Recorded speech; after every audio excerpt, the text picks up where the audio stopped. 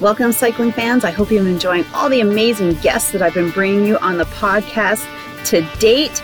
And before we get started, I want to share with you an amazing way that you can coach with me this winter. So if you've been liking all my coaching segments, you're going to love this program. So it's my 16-week online winter road cycling training program. Say that 10 times fast.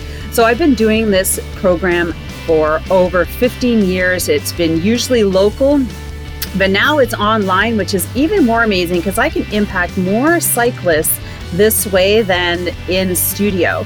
The way it works is you're going to learn valuable cycling skills, such as, have you ever asked yourself, first of all, how can I become a create a more smooth pedal stroke? Like, what are the 4 quadrants all these people have been talking about? And how can I get stronger on the hills?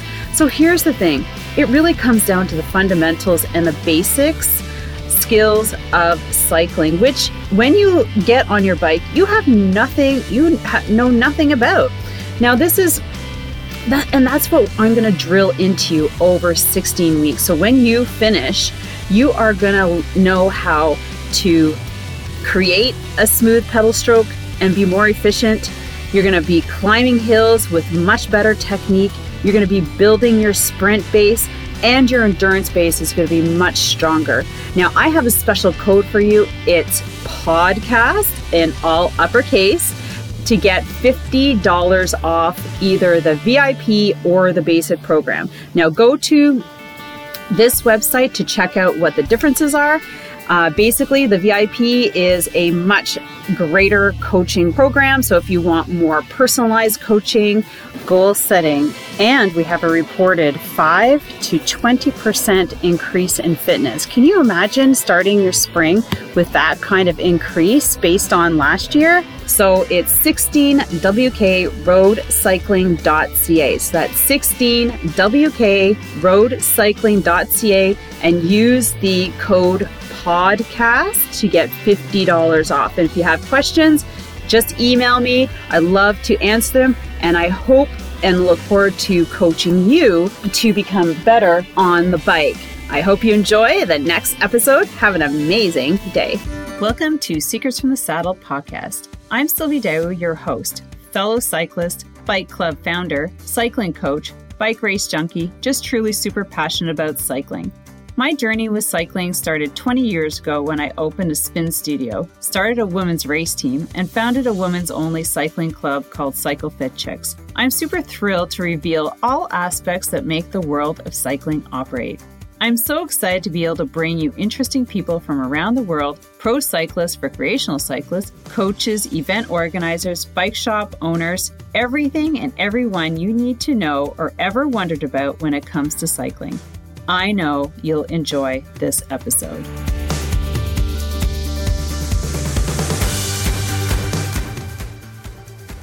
All right, everybody, welcome to another amazing episode of Secrets from the Saddle, All Things Cycling podcast with your host, Sylvie Dow.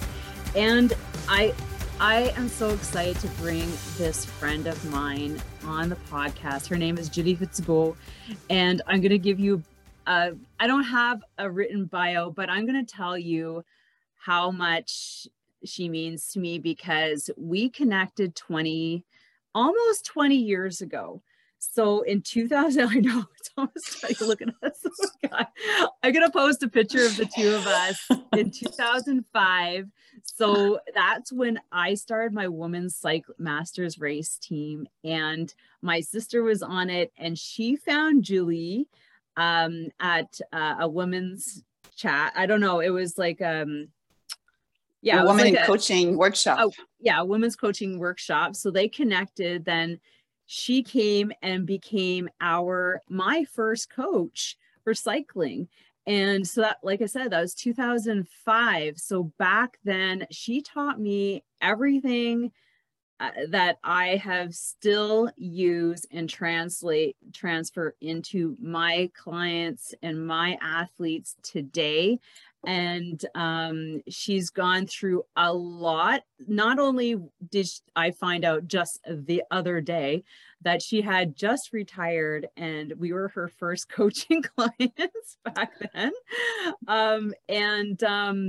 And so she's worked with Olympic agencies. She's going to tell you more about that. And how long ago did you have your accident? It's gonna be 8 years in November, so still counting. So that's always a sign, but it's fading. Yeah, oh, that's good, because 8 years ago she had this debilitating accident where on the job she fell and she hit her head.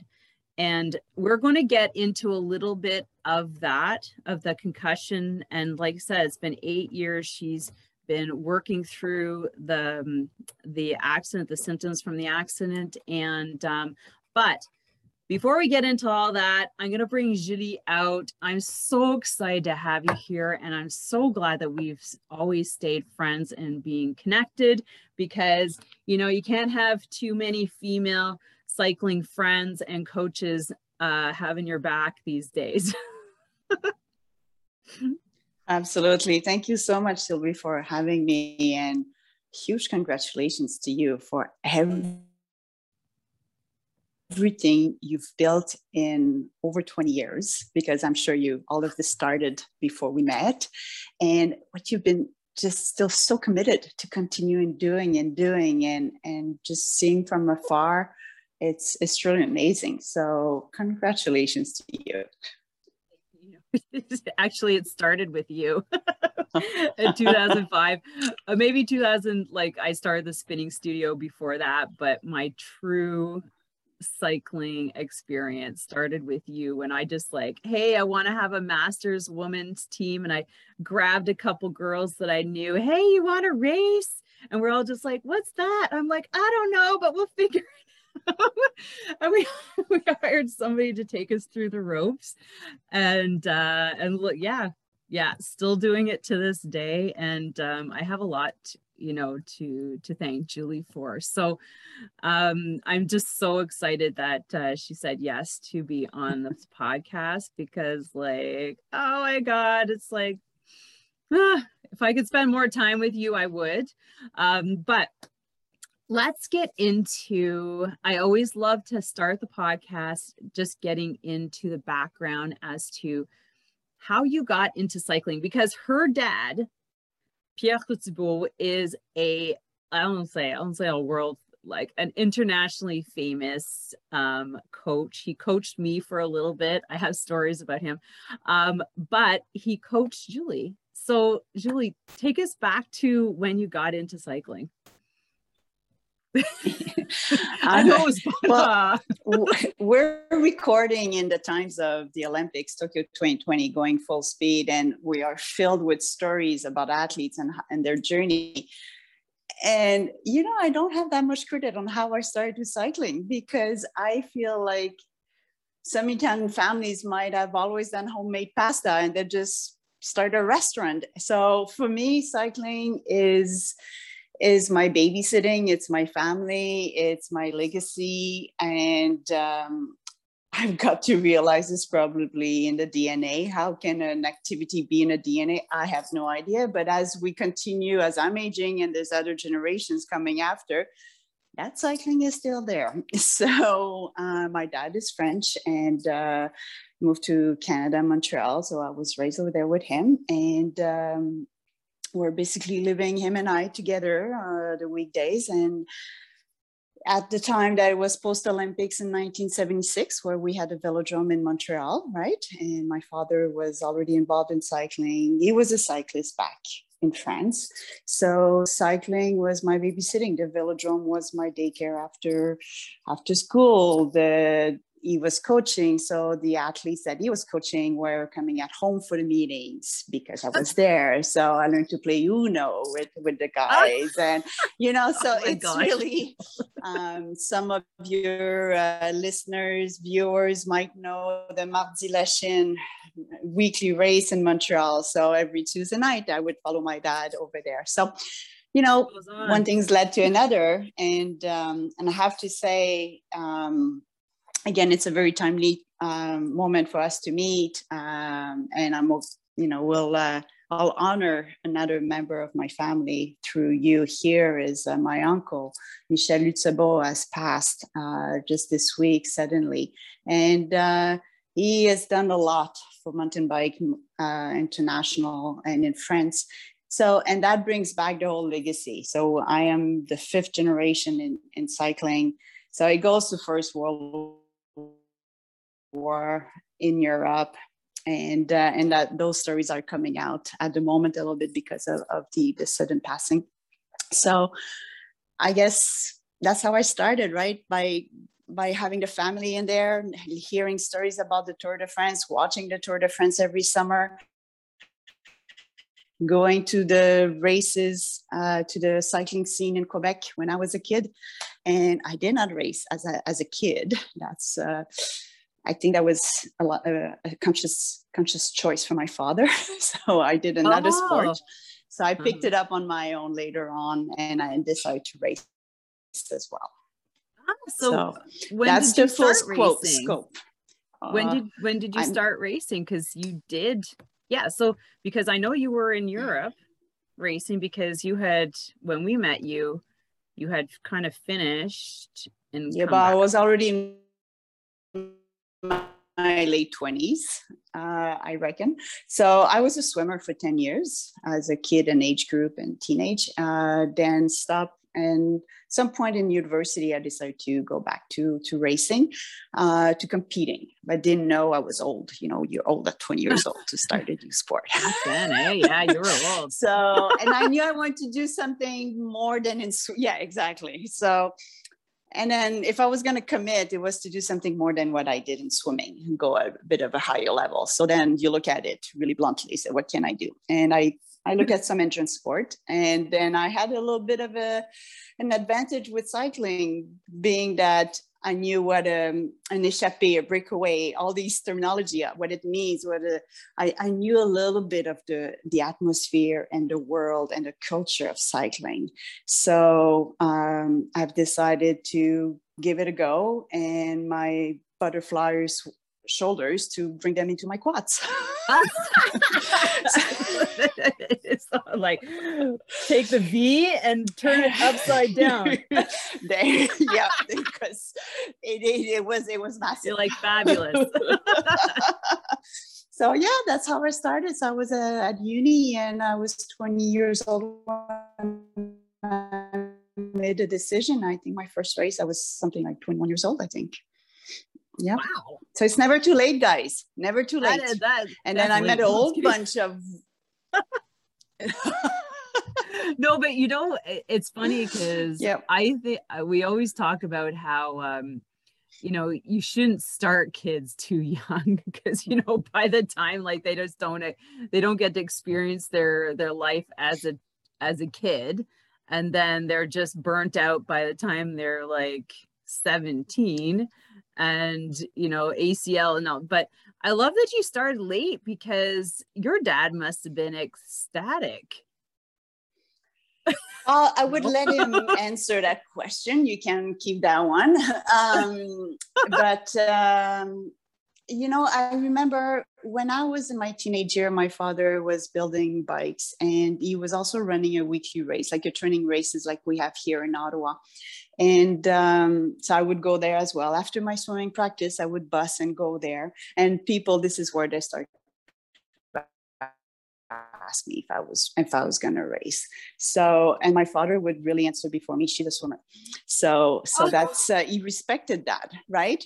But he respected that. And that was my identity, and that was my world and my independence. So that's great. Then there's something about racing and achieving through sport.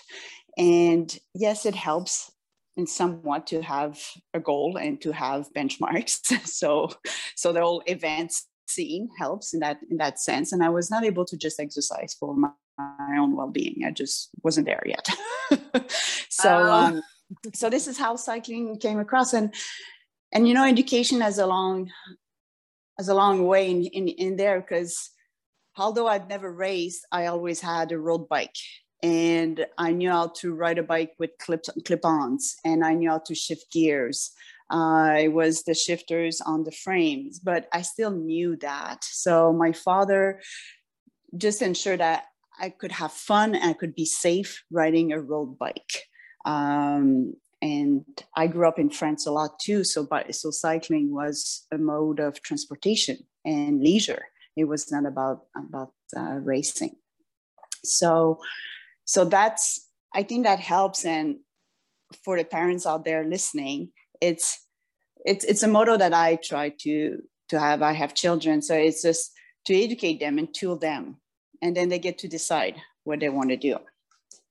So at that spot too, like exposing them to, enough sports out there to see which one they gravitate to. And then, but cycling's in there. It's not one of the main ones, unfortunately, but they're still on their bikes, and that's all that matters, because, as long as they're developing in a sport, staying active, that's truly what's important to me. I don't want them to be like so tired of some sport unless, because they think that they need to be there because I want them there. But more so that, they want to be there. But so, all right. So you found yourself cycling at the age of 21. So how did you, so were you like in the Quebec circuit? Were you doing that kind of Yes, and I was still living in Montreal. However, my father had moved to Ottawa and lived on the Quebec side here. So quickly, I already felt the time ticking. So I need to get at this fast.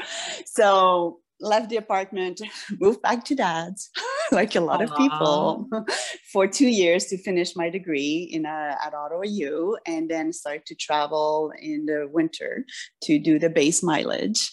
And also I did my coaching certification there, because as an adult, you are an adult athlete, you're no more a student athlete, and you need to take ownership, right? It's at a time where all my friends would go find a job and start their life. And here I was just starting to travel with my bike. So are you always with your coach? No, cycling is very specific as a sport, right? For the coach-athlete relationship as well. So that was my second major piece as I made the decision, was also education. I had some experience with swimming.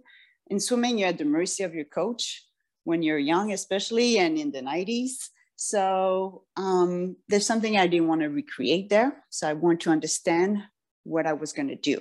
I want to understand coaching. So I started the coaching certification, the whole pathway. As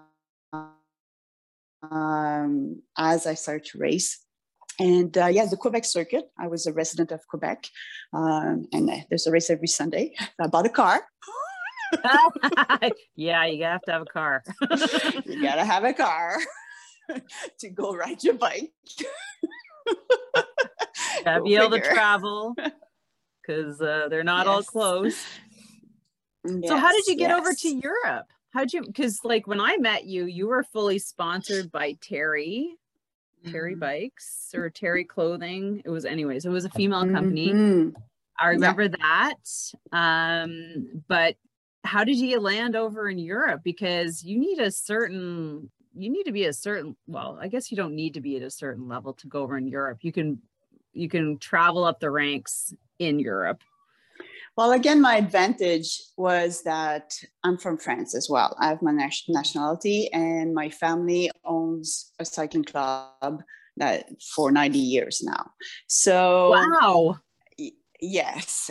And they live very close from the airport in Paris. So there's kind of a hub there. There's tons of cyclists. And back in the day, I am that old. There was not necessarily a women's race every weekend here, right? Or there was maybe 5 girls at the start line. So some of that is still the reality. So also I was able to access fully women's race almost every weekend, because there's a lot of women that were racing in France. And from there, and a lot of teams and clubs So from there, I was able to introduce myself and find clubs and do a full season, or at least 4 months of racing on my own. And you experience the European lifestyle where you cross a border, a country in 3 hours drive. And, so in Quebec, you would drive 6 hours, or in Ontario, 6 hours to go a Sunday race. So over there, you drive the 6 hours and you access this field of 80 girls on the start line.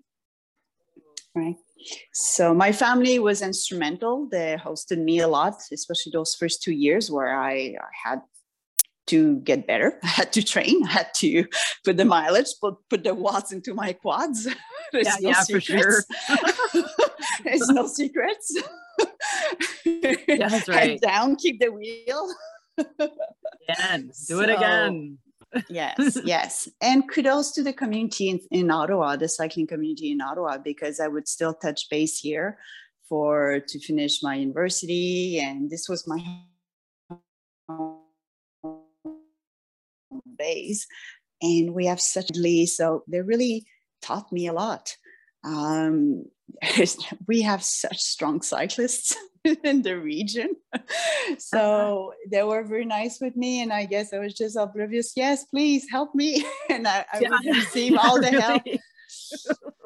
Yeah. Give me some pointers. So the community has been very generous with me the first couple of years. And I've had the chance to thank them first. And then after that, I was able to get some contracts in Europe to pro teams, and got an entry to the World Cup circuit and the international races, because there's UCI races. The circuit was happening over there. That was before the boom of the American races and the circuit here. So I had more contacts over there, and I could mingle a couple languages, so that always helps. Definitely. Integration. And so I was not extremely stable. I did not spend 3-4 years with the same team, but I knew which races I wanted to go. Right. Yeah. So did you spend more time racing by yourself, or were you able to build up, I guess, your performance within a team? Like, were you with a team long enough, or? Yes, every year I was with a team. And to one of your comments in the introduction, what does it take, to race in Europe? And we hear a lot about the culture and to adapt to the host culture, right? And it's the whole point of traveling and immigration and that. So, so my first full season, I was with a club, just a regional club that had a women's team in France, and they provide us lodging. We were 6 foreigners, 3 boys and 3 girls, 2 Canadian girls, a girl from Ontario as well. And they provided the equipment and transport and race entry. Oh, okay. That's good. Right. So, yeah. So that's basically how it was done. Then another year I was in Spain with a bit of the same setup. And then I was able to access international UCI races, stage races. So then that was another block. And then I went to Italy. Then did the same thing over there and found host housing. And then I was able to get an entry for the Giro d'Italia. Cool. And then that led me to open the door to a Swiss team. And this is why I did my last full year of racing with a Swiss team. And again, host housing. And in my days, what you want mostly is having access to the competition, to the racing. And then you have your training program, and then you race and you do your job with the teammates, and then everyone goes back to their home, right? There's often 2 or 3 foreigners and guest riders that have their host housings, and everyone else have their lives. A lot of women work as well. So for me, I was working remotely, doing contracts to get by. So that's a lot. Then when we met, it's actually, I had decided to settle back in Ottawa. I had decided that I was looking forward to just settle. And then a couple of weeks later, I met the guy who's today my husband after 15 years. Happens. Yeah. That happened. Yeah. So then the focus shifted, and it's like, all right, I'm not gonna go away for 6 months anymore. Yeah, really. Yeah. So you said, now I remember asking you way back when about your salary, about how much you made as a pro racer, and you looked at me, you're like, I think you said like $1,200 a month or something. So yeah. And that would have been there's also that there's also that big movement now for equality for women cyclists. To some karting and yeah. Yes. Well, again, back in my days, I mean, it was the early 2000 years. And then also in the States, there was the booming of this new circuit with the criteriums, and really a big movement for equality, for equality between men and women, especially in the prize money. So it was before social media. So there was also a huge disconnect between the continents and getting information and that. So how did I never had a salary, just to answer it bluntly. But I had sponsors, and I had personal relationships with companies, and we would talk about values. We would have shared values, and this supported my journey and my dream. And then I would give back, and when I was coming home, then so that's how I made it happen, between that and the support from the team, plus Quebec has a very strong program for identified and benefit from that tax credit program. So and then you figure out ways, right? There's a bit of entrepreneurship, I guess, that was there back then, just I think a bit like you.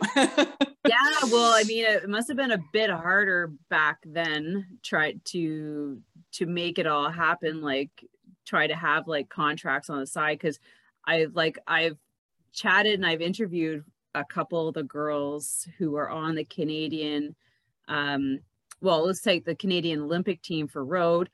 Andriane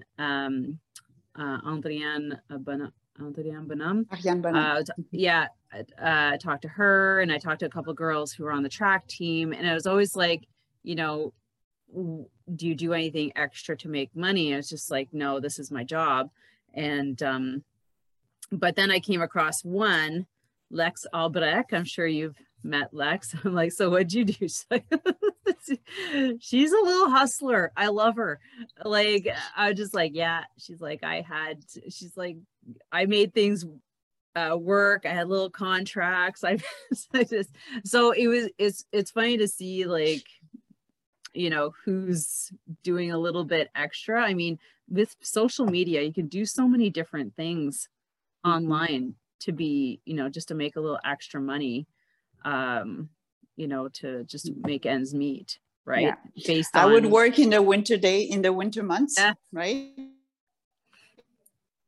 Come home, get a contract, a lot of coordination and project planning, and then work for the sponsors as well. And then planning the next year and planning the budget that you need. And it's one thing to make a living when you're yourself and your bike and you're okay to eat white pasta every day and living anywhere. Then, then having other kind of links. Well, one thing I noticed about you is that you work really hard for your sponsors. Like, I'd always see you with, like, because you so Terry, I always saw you with your Terry stuff, and then you worked with a lady in Montreal, and you always worked like promoting her product. I can't remember the name. You always had her clothes on all the time. Yeah, the back pocket. So Cat Saint Laurent, so the clothes from KSL clothes. So she's KSL, a former, former teammate. Oh my God. and she had a dream. And when she stopped racing, she started a company, and today is from KSL. Oh, stand up. Are you wearing one of there her you things? go. Well, I don't want to that's change, pretty nice. Always a little pocket at the back, and my pants as well. But I won't change my setup. No, that's really pretty. And I purchased a couple of things from her too. Especially I have the under panties, the chamois panties. I don't know what they are, but I could put them underneath any kind of capri, which is nice for short rides. They're awesome, and the demand is there. She's been pressured to produce more. She named every clothes with a first name. So for all the viewers there, this is called the in French, like culotte Eve. So the Eve panty, but it's really just a chamois that you can put underneath any kind of shorts and leggings and go on your bike ride and be in full comfort. Yes.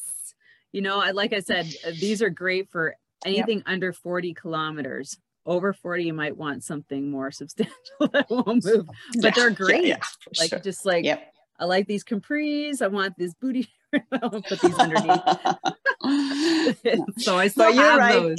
It's important to give back. And, I've always associated myself with entrepreneurs. So even the sponsors. So they had a dream as well. So if I can give back, I'm not shy to have brands on me.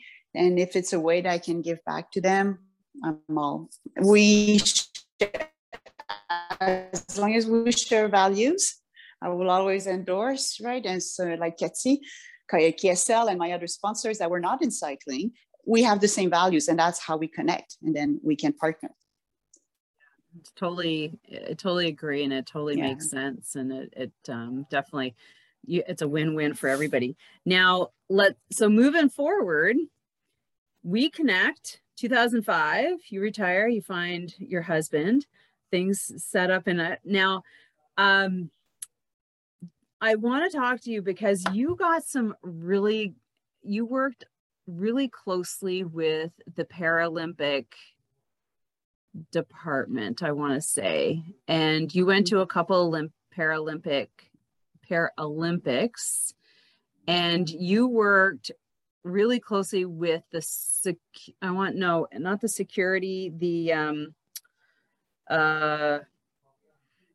was to make sure that the accessibility of buildings, like you go on site, make sure that all disabled para athletes are able to access all buildings. And I thought that was amazing. Like, you were so ingrained in that. That was thank you. Yeah, life brought me there, and that's been a blessing. So when we met, I was really putting in action the career transition and was going into becoming a coach full time.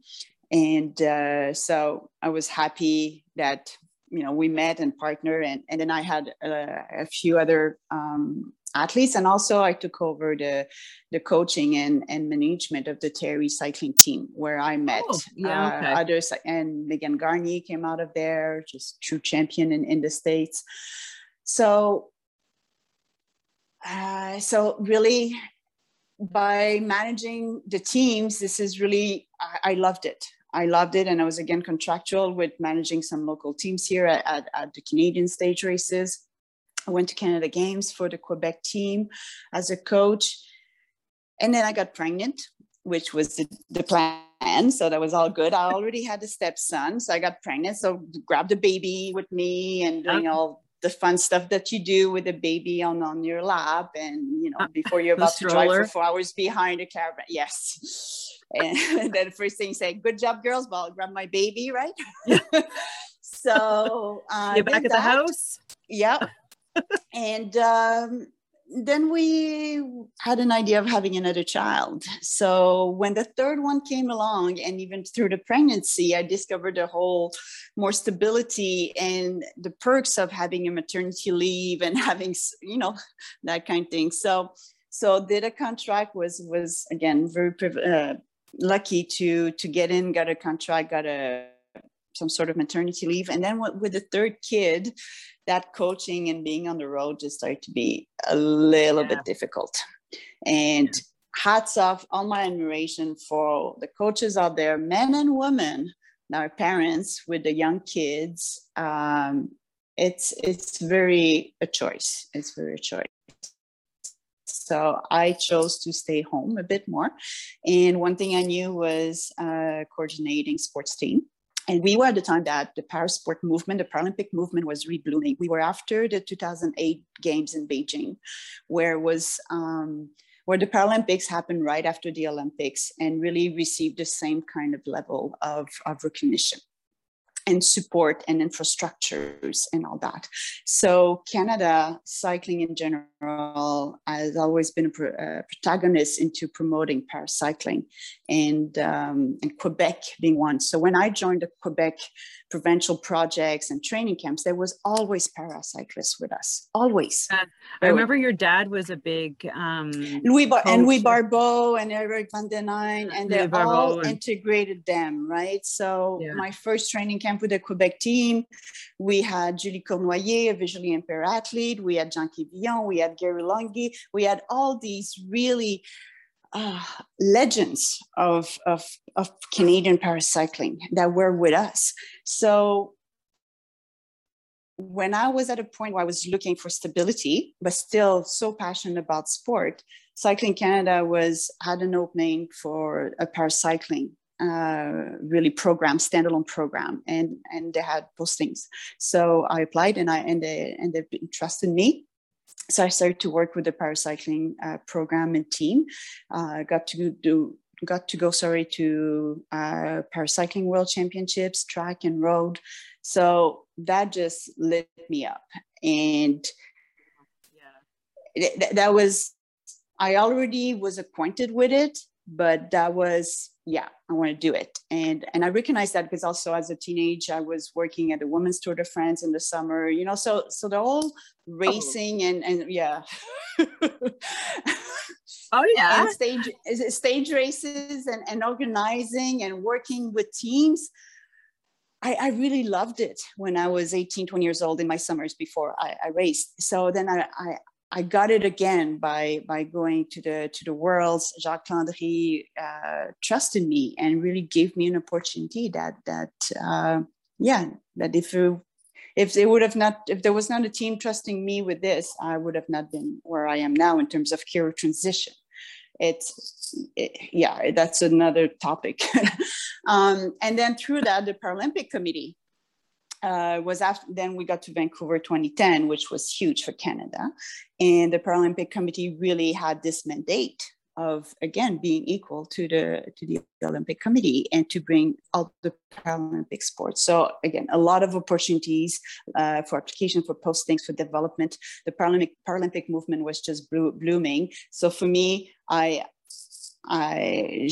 pris ma chance. So I tested out, and it worked out. And then, I was fortunate to go to some major games and to be really into the games coordination hands-on right in there. And big part of my mandate was that transition between the Olympic able body to the Paralympics. So for example, the site inspections, so to making sure that they would do all the adaptations we need to have afterwards. The clothing, to make sure we would have all the adaptation on the clothing, right, in terms of zippers and just accessibility friendly. Yeah, because I remember I volunteered for you. You did, the pick and packages. I think, yes. And that was like, I volunteered to help package like all the athletes' kits. Exactly. In their rolling luggage. Just like, wow. There you go. And I think that would have been for London, I guess. Yes. Sorry. But I think not too long after, that was when you had your accident. Yeah. Wasn't it? Because I was just like, wow, like I was just there. Well, I can't remember which games exactly you came, but it might have been Sochi, actually, if it was a big rolling suitcase. So, I believe it. There was like the rolling suitcase, and you had, and you like, like rows and the shopping cart. And Yeah. it's always a bit impressive, right? And we're looking for volunteers. They're always looking for volunteers, and it's fun. It is. I mean, like, Jesus. Yeah. Hey, that's worth being the athlete right there, is getting that swag bag. That's not a swag bag. That's like a duffel bag full of fabulous. Yeah. Because anyways. Mm-hmm. And then just a little accident happened, and it was just before Sochi. I was all set to go Sochi, so that did not happen, and that was a deception, because a disappointment. I had, but I had to deal with it, and it became, a bit of a longer recovery journey, where I got introduced to readaptation. And for myself, and again, I mean, I'm forever grateful that I was able to be around athletes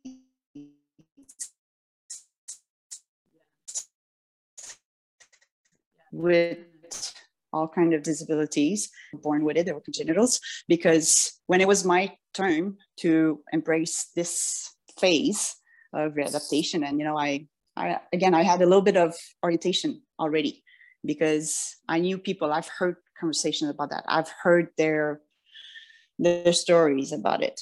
So a little bit like cycling back in the day, right? I already knew a little bit. It was not as intimidating. So here, it was not scary. It was not a huge mountain. It was, oh, wow, that's it, So, oh, wow, now what? Well, let's go at it, Yeah, because it's a training, like any kind of training. Yeah, because I think maybe this is worth like having a second interview with you just to talk all about that, because I'm like, honestly, like, just watching you through the years, because I would come over every once in a while to say hi, and you just tell me about your journey. And here the thing is, guys, and I think that, because we're 45 minutes in already, and I know Judy asked to not go too long, just because of her focus on the conversation. And so this is maybe where I'd love to, if you're okay with this, I'm just going to give, and we'll just talk a teensy bit before we finish, because I want you guys to come back and I want you to listen to this. We all know somebody who's suffered from a concussion, and concussions can happen from multiple blows or a serious blow to some part of the head. And it depends on that part of the head. I mean, Julie, you can correct me, but this is kind of what I understand, that it will affect you differently. And I watched Julie go from like I don't want to cry, a massively like moving forward woman, mom, to like basically starting over. And and I'm so glad she's where she is today. And I'm so glad. Sylvie, is the other way around. I know. Because, she's such a strong woman. And to see her the other week when she came to the event, I was just like, oh my God, we just started together like so long ago. And anyways, I love you. So fun. So anyways, Sylvie, thank you. My mascara is gonna run all of my face. Take a break. I know, I need to break now. But anyways, just to say that I am super glad that you've been here, and this is where I want you to talk more about your experience. Yeah, your experience. Let me compose myself. And I'm happy to do it.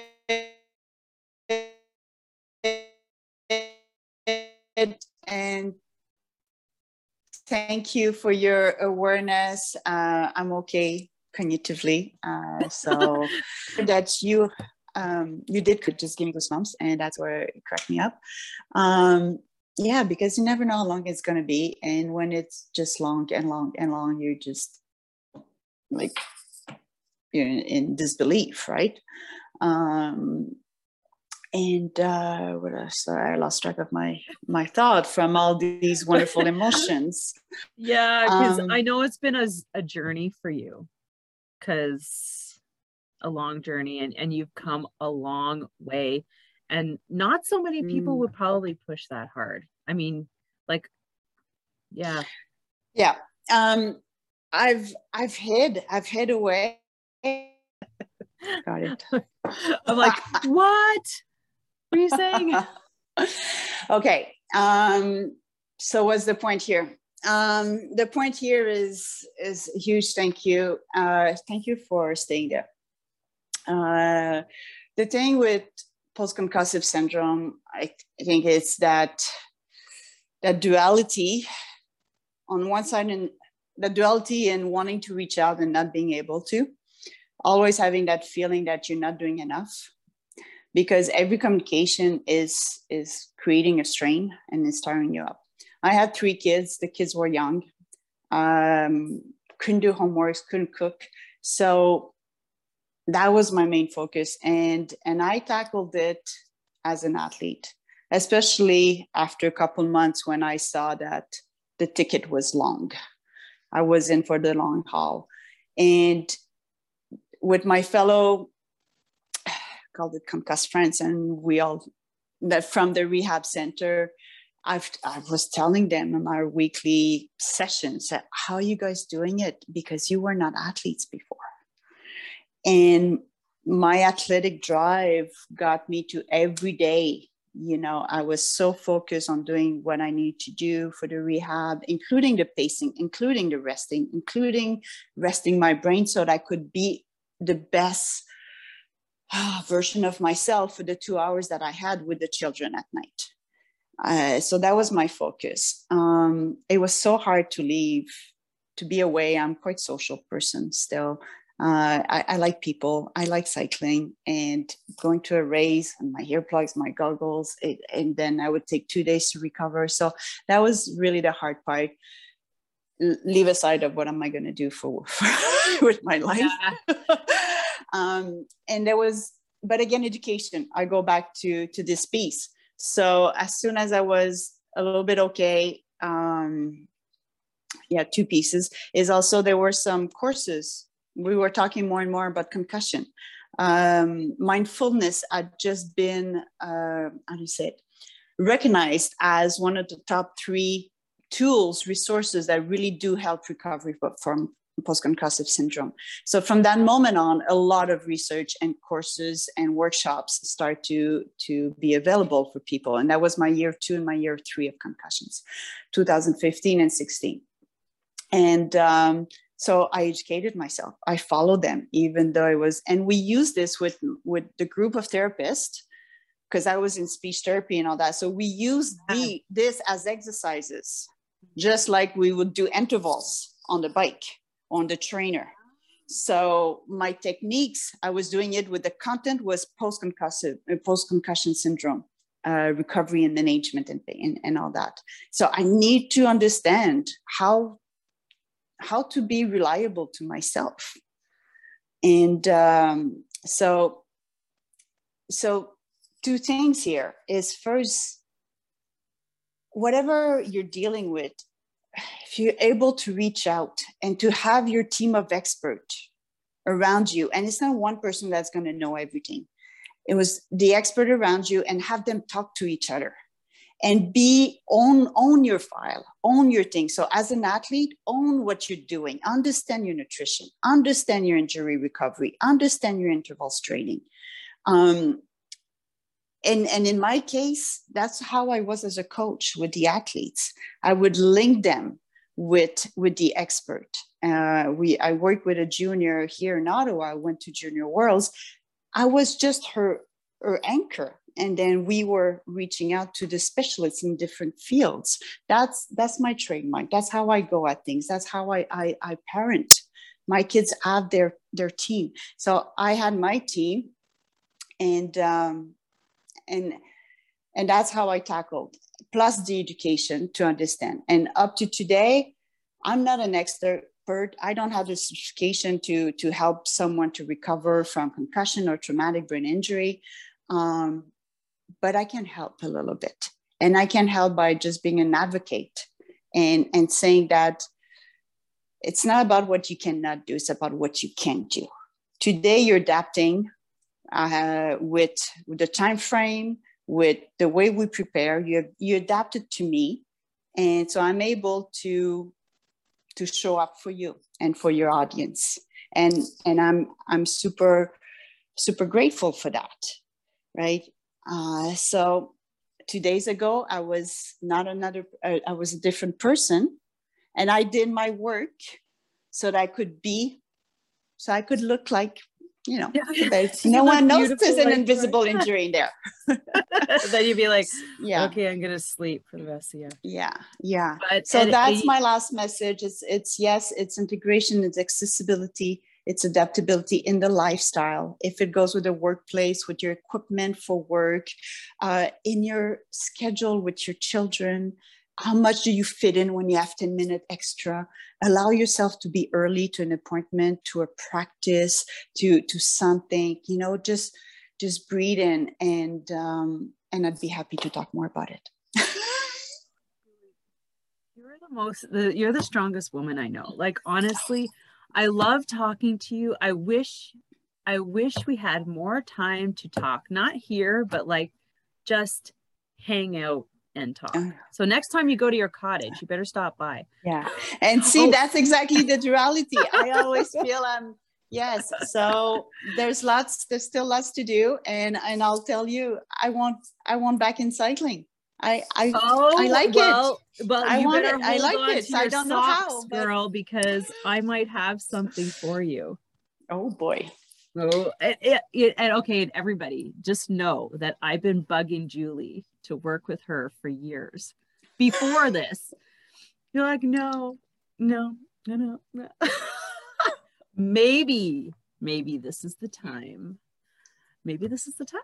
Who knows? But you guys are just going to have to wait and find out, because we're going to bring it to an end. Julie, I mean, oh my God.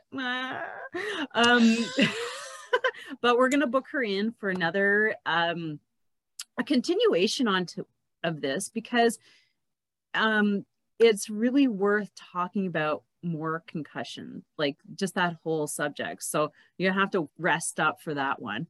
But we'll do it this fall, and just talk about, because athletes and concussion, it's a huge topic. But I think it's worth really listening to what Julie did to help herself through. It's been 8 years, right? 8 years. I've seen people get over concussions really quickly. You just only know from the outside. You don't know from the inside. My daughter suffers from a concussion symptoms still. And I don't even, it's hard as a parent to watch that happen.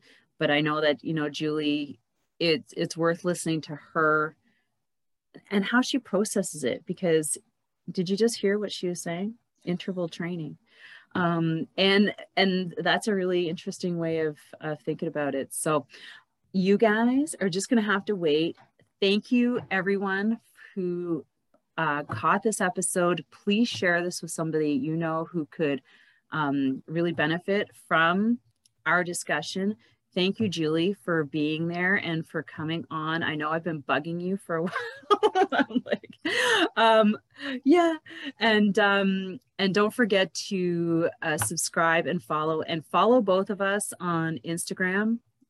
Everything will be in the show notes where you can find us, and you have yourselves an amazing day. And you got to subscribe so you don't miss another amazing episode of whoever I bring out to interview, because you never know.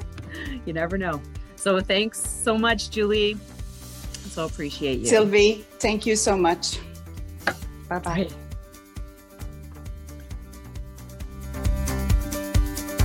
Thank you so much for spending this time with me on the Secrets from the Saddle podcast. learning more about sighting people, places, and things that make cycling such an exciting sport. I am so glad you stopped by today. Please leave me a review if you feel so moved to do so. I would love to hear your feedback. And if you could take 1 second to share this episode with someone you think would enjoy it, I would be forever grateful. Also, if you could please leave me a review if you feel so moved by going to iTunes and leaving me an honest thought and an honest comment, telling me what you think, and most importantly, tell me what you'd like to hear more of. It would really help me to bring more great, inspiring cycling stories to you. Until then, have an amazing day, make sure you ride your bike, and don't forget to visit my YouTube channel if you'd like to see the full version of this podcast live.